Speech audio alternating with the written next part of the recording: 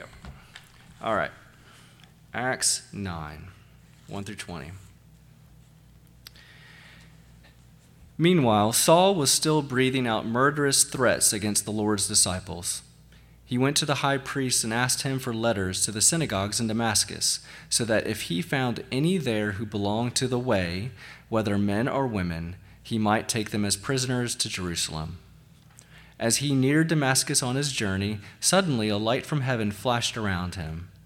He fell to the ground and heard a voice say to him, "Saul, Saul, why do you persecute me?" "Who are you, Lord?" Saul asked. "I am Jesus, whom you are persecuting," he replied. "Now get up and go into the city, and you will be told what you must do." The men traveling with Saul stood there speechless. They heard the sound but did not see anyone. Saul got up from the ground, but when he opened his eyes, he could see nothing. So they led him by the hand into Damascus. For 3 days he was blind and did not eat or drink anything. In Damascus there was a disciple named Ananias. The Lord called to him in a vision, "Ananias." "Yes, Lord," he answered. The Lord told him, "Go to the house of Judas on Straight Street and ask for a man from Tarsus named Saul, for he is praying. In a vision he has seen a man named Ananias come and place his hands on him to restore his sight." "Lord," Ananias answered, "I have heard many reports about this man and all the harm he has done to your holy people in Jerusalem, and he has come here with authority from the chief priest to arrest all who will call on your name." But the Lord said to Ananias, "Go. This man is my chosen instrument to proclaim my name to the Gentiles and their kings and to the people of Israel. I will show him how much he must suffer for my name." Then Ananias went to the house and entered it. Placing his hands on Saul, he said, "Brother Saul, the Lord Jesus, who appeared to you on the road as you were coming here, has sent me so that you may see again and be filled with the Holy Spirit." Immediately, something like scales fell from Saul's eyes, and he could see again. He got up and was baptized, and after taking some food, he regained his strength. The word of God for the people of God. Thanks be to God. In July 2010, an unnamed 36-year-old man was kicked out of a bar for being too drunk in the Australian town of Broome. Beer still in hand, he stumbled across the street and saw a fence with a 9-foot crocodile on the other side. In his altered state, he thought that the croc looked a little thirsty, so he scaled the fence and tried to offer the beer as one offers a bottle to a baby. The croc was having none of it and moved away from him mercifully. Undeterred, the man peered over at the next fence from there and saw an even bigger crocodile, who looked like he, too, may want a drink. This crocodile was 16 feet long and weighed 1,800 pounds, not too far off from a literal ton. The crocodile was so large and so notorious that he had a name, Fatso. As he climbed the fence, his beer bottle dropped, smashing on the ground. So, having nothing to offer Fatso, the man determined, again in his altered state, that the next best thing he could do for Fatso was to ride him like a horse. Understandably, this did not go well. Wildlife experts believe that the only thing that saved his life was that the weather was cold and Fatso, as a result, was a little sluggish. Or Fatso was feeling a little merciful too that day. Still, he did not escape fully unscathed as he stumbled back into the bar with chunks of his leg missing. Pub manager Mark Phillips is quoted as saying that he had bits of bark missing, and he was bleeding pretty badly. What a preposterous story. Whether you are in your right mind or not, riding a crocodile, especially one named Fatso, is never a good idea. We can find humor in this story because the man ended up surviving, but even if he hadn't, it's still kind of a crazy story. The story in today's passage is a little preposterous as well, and there's some elements of humor, not crocodile levels of humor, but still humor nonetheless. We are introduced to Saul, yet this is not his first introduction to us in the book of Acts. Earlier, chapter 7 tells us of the stoning of Stephen, and Saul is there with the coats at his feet, approving of what the people are doing to him. Last week, we talked about Peter and the apostles. They were jailed and whipped for their faith by the religious leaders. The high priest and his cronies didn't want anything to change, for they had the power, they had the authority, and they were going to stop this new movement centered on Jesus, nicknamed the Way. Gamaliel, I think that's how you say his name, if you recall, is the one who stepped in and basically said, look, if this movement is of humans, it will fail. But if it's of God, you will be fighting against God. His words were heeded that day. It saved the apostles' lives, but not so much in the weeks and the months that followed. The church is exploding, and unfortunately, the persecution is ramping up as well. In fact, with the stoning of Stephen, it's taken a real dark turn. Luke writes that Saul then began going house to house, ravaging the church, throwing both men and women into jail. This drastic action created the first Christian refugees. Scripture tells us that everyone, except the apostles, fled Jerusalem in fear of their life. But Saul wasn't done.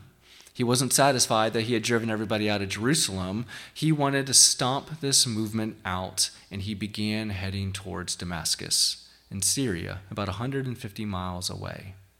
Why? Well, our scripture here tells us that he wanted to arrest those up there, go to the synagogues and the houses and find them. But the deeper answer is he went up there because Saul loved God. Because Saul in his heart felt like that he and the other Jewish leaders were the right ones to lead others to God. And these other people were in fact leading them astray. We, or at least I, have always thought of Saul as the bad guy. And yes, he was, but at the same time, he thought of himself as the good guy. He was zealous for his God, and now you can argue maybe a little too zealous, but he was following God in the way that he felt like was best. And so he heads north, presumably on horseback, maybe on a donkey, maybe walking, we don't really know. And you know, however, that those in Damascus got word at some point that Saul is on the way. Put yourself in their shoes, the shoes of the refugees. You have given your life over to following Jesus. You think you're being a good Jew because you have found the promised Messiah, just like the scriptures said. Yet instead of embracing this Messiah, the religious leaders feel threatened. And in turn, they begin terrorizing you and your friends. So you leave Jerusalem and you just run.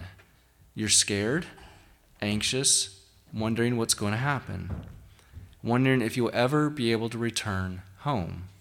And then you get word that Saul and his henchmen are on the way. So what do you pray for in that moment?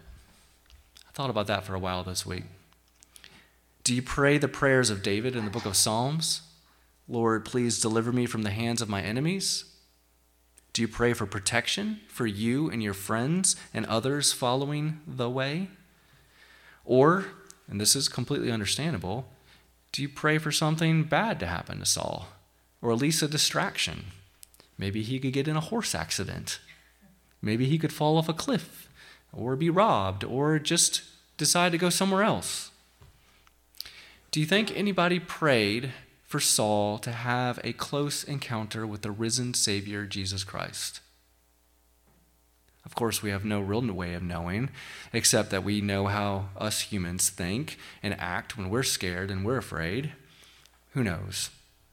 We do know that Saul was probably considered larger than life, that his name evoked fear, that his action had caused chaos, and that he was traveling on the Damascus road to cause even more chaos. But then the preposterous happened. The unthinkable happened. God surprised everyone. Saul is knocked down off his donkey. I won't say the pun, but you'll know what I'm thinking. And is blinded by a great light. Actually, the light appears first, and then he's knocked to the ground. But this amazing line comes, and it's red-lettered in my Bible, meaning that Jesus himself spoke it. Saul, Saul, why do you persecute me? For those biblical scholars out there, does that ring a bell? How God or Jesus phrases that question. Abraham, Abraham. Jacob, Jacob. Moses, Moses. Samuel, Samuel. Martha, Martha. Simon, Simon. And then Jesus called out on the cross, my God, my God. And then today we have Saul, Saul. Just a handful of times in the Bible, this double name is used. And whenever we see it, something of great significance is about to happen.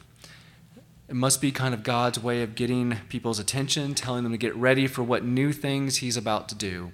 He's about to say something very important that won't be simply just life-changing for that person, but will be world-changing. Saul, Saul, why are you persecuting me? Note what is said and what isn't said in this verse. Jesus didn't say, why do you persecute my church or persecute my followers? He said, me. Why do you persecute me? When I lingered on that verse for a while this week while sitting at the Busy Bean in South Boston for a little while, this passage immediately came to mind from Matthew 25. Then the righteous will answer him, Lord, when did we see you hungry and feed you, or thirsty and give you something to drink? When did we see you a stranger invite you in, or needing clothes and clothe you? When did we see you sick or in prison, or go to visit you? And the king will reply, truly I tell you, whatever you did for one of the least of these brothers and sisters of mine, you did for me. What Saul was doing against the early brothers and sisters of the way wasn't just against them, but it was against Jesus himself. Friends, how we live our lives matters. How we treat others matters. Not just because God made everyone, and that's very important, but because what we do or don't do for others is how we treat Jesus himself. When we sin against others, we sin against Jesus himself. This is personal for Jesus. The same Jesus who loved us so much and loves us so much that he walked and talked among us and died for our sins. This Jesus, when we follow him and we believe on him, will welcome us with open arms to eternal life with God the Father. For what we do on this earth has heavenly consequences. To borrow language from our Bible study author, what we do here in the lower story has direct connections to the upper story, both good and bad. And it can become easy to forget that. Sometimes we're tempted to just only look beyond our own nose, our own circumstances, thinking that what we do has no more consequences than what we can see. But we are wrong to think that way. We are called to lay treasure in heaven by how we conduct ourselves on this earth versus chasing after earthly treasures. I think Jesus had something to say about that too, maybe. As Saul is helped up and led to Damascus, Ananias hears the same voice. Jesus only uses his name once, and his immediate response is, "Yes, Lord." Jesus tells him where to go and gives instructions to extend hospitality to Saul. Excuse me. Understandably, Ananias objects. At the same time, he had the smarts to recognize immediately that it was Jesus calling him, but then he tries to argue. Ananias, yes, Lord. That's amazing to recognize him immediately and know who it is, and then turn around at the same time and then start arguing with Jesus. Jesus, you really don't know what's going on here, right? Saul, he's kind of a bad guy. Jesus responds, doesn't argue with him, but just goes and tells him, go. This man is my chosen instrument to proclaim my name to the Gentiles and their kings and the people of Israel. I will show him how much he must suffer for my name. Those last words are kind of chilling, and indeed Saul, who has his name changed to Paul, would suffer dearly for the gospel, ultimately losing his life for it. But he would also be one of the most, if not the most influential early Christian leader, for literally the majority of our New Testament is written by him. God continues to surprise us, doesn't he? For he could have dealt with Saul very differently. He could have had Saul removed from the picture any number of ways. He could have had him just give up. He could have had him hurt or even killed. Instead, Jesus meets this outsider on the road to Damascus and brings him to the insider, Ananias. Ananias, who had every right to be skeptical of Saul, is the first one to call him brother. Who could have imagined that outcome? Once again, put yourself back in the shoes of a refugee hiding in Damascus, hearing that Saul's on his way, and then this happens. You would be incredulous. Really? He what? Jesus blinded him and then called him to meet with Ananias, and he's going to do what now? What a powerful testimony that Paul had. For just a moment earlier, as Saul, he would have considered Ananias an enemy, a heretic, as someone to arrest and persecute. Ananias clearly feared Saul for good reason. Yet Ananias, through the power of Jesus, becomes his first Christian brother, introducing him to what it means to follow Jesus. I like stories of unlikely friendships. If you Google unlikely friendships, don't do it now, save it for home, but you will see lots of stories and photos of animals from different species becoming friends. There's Bubbles, the African elephant, and Bella, the black Labrador. There's Torque the dog and Shrek the owl. I like that name. Soraya, the orangutan, and Roscoe, the blue tick hound. That's an interesting pair right there. There's a chimpanzee and tiger cubs, and the list goes on and on. I noticed a lot of them had to do with dogs. It just speaks to how great dogs are. I found another story along the same line. It's not about animals, but it warmed my heart nonetheless. Spencer Slayon was a 22-year-old rapper and producer from East Harlem, New York. He and his friends were going around the room one day talking about who their best friends were. When it was his turn, he said, "My best friend is an 81-year-old white woman who lives in a retirement community in Florida." To be fair, he was exaggerating just a little bit, but she was definitely a friend. He met her while playing Words with Friends Scrabble on his phone, and she would play it on her iPad. His friends loved this, and his revelation set off a chain of events that led him actually flying to Palm Beach to meet Rosalind Gutman, a woman he'd previously only known through this phone, through this game. Quote, "When I met her, it was so natural," he said in an interview with the New York Times. "It wasn't like anything spectacular or different than you speaking to one of your friends." This story became popular because it hits a nerve. People appreciate hearing about an unlikely friendship that formed despite countless boundaries that would have kept them apart. Now, if Words with Friends, a mobile phone game, can bring unlikely people together, consider this literal act of Jesus with Saul and Ananias. These two are as polar opposite as you could get, yet God brought them together, leading to the full unleashing of the gospel beyond the Jews to the Gentiles. That's us, forever changing the world. It's the ultimate outsider meets insider story. Ananias is older, as well respected within the way. Saul is younger and well known as being violently against the way. But through the power of Jesus, they're brought together. It's preposterous. It's incredible. But like Jesus' incredible and preposterous story, this is only the beginning. For through Saul, as Jesus told Ananias, he would be the chosen instrument used to proclaim Jesus' name to the Gentiles. And from this point on, we see that God is moving beyond his chosen people, beyond the people of Israel, to include everyone else, the outsiders. Those chosen people were originally set apart from the world. They were communicated with that they were, and the only ones, they were God's chosen people for thousands of years. But through Saul's conversion, we see here that God has significantly widened the table. God wanted to do a completely new thing, and in later chapters of Acts, we'll see that this new thing actually causes a lot of conflict between Jesus' Jewish followers and Jesus' Gentile followers. His Jewish followers weren't at all excited about the prospect of including Gentiles as much as Jesus was excited about it. But God, nonetheless, was determined to bring these outsiders to him, to widen the tent, to include us as his chosen people. Through this unlikely friendship, we are all welcomed at God's feet to worship him.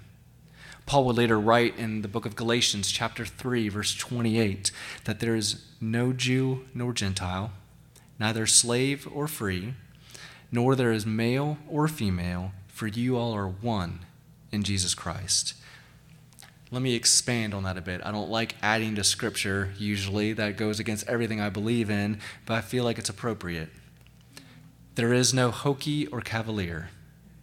There is no Tar Heel or Blue Devil, Republican or Democrat, black, brown, or white, old or young, for you all are one in Jesus Christ. Remember, this is personal to Jesus. We are called to be one in him. How we treat each other, both insider and outsider, is how we treat Jesus. For when we begin viewing each and every person with the knowledge that they are loved by Jesus, and when we begin inviting more people to the table rather than drawing lines or building walls, when we begin extending hands of friendship rather than shutting doors, then and only then will we see God move in surprising ways. When was the last time you struck up an unlikely friendship, or at least were open to one? When was the last time you opened your heart to someone who was vastly different than you, or very well could be called your enemy? Listen to the voice of God. Open your hearts, and be ready when he tells you to go, and buckle up for the surprise. Will you pray with me, please? Heavenly Father, we thank you for being a God who brings people together, both insiders and outsiders, for allowing us to be part of your work here on earth. Thank you for the folks here at this church called Liberty who are faithfully living out your great commandment and your commission. Be with us when we walk out of here.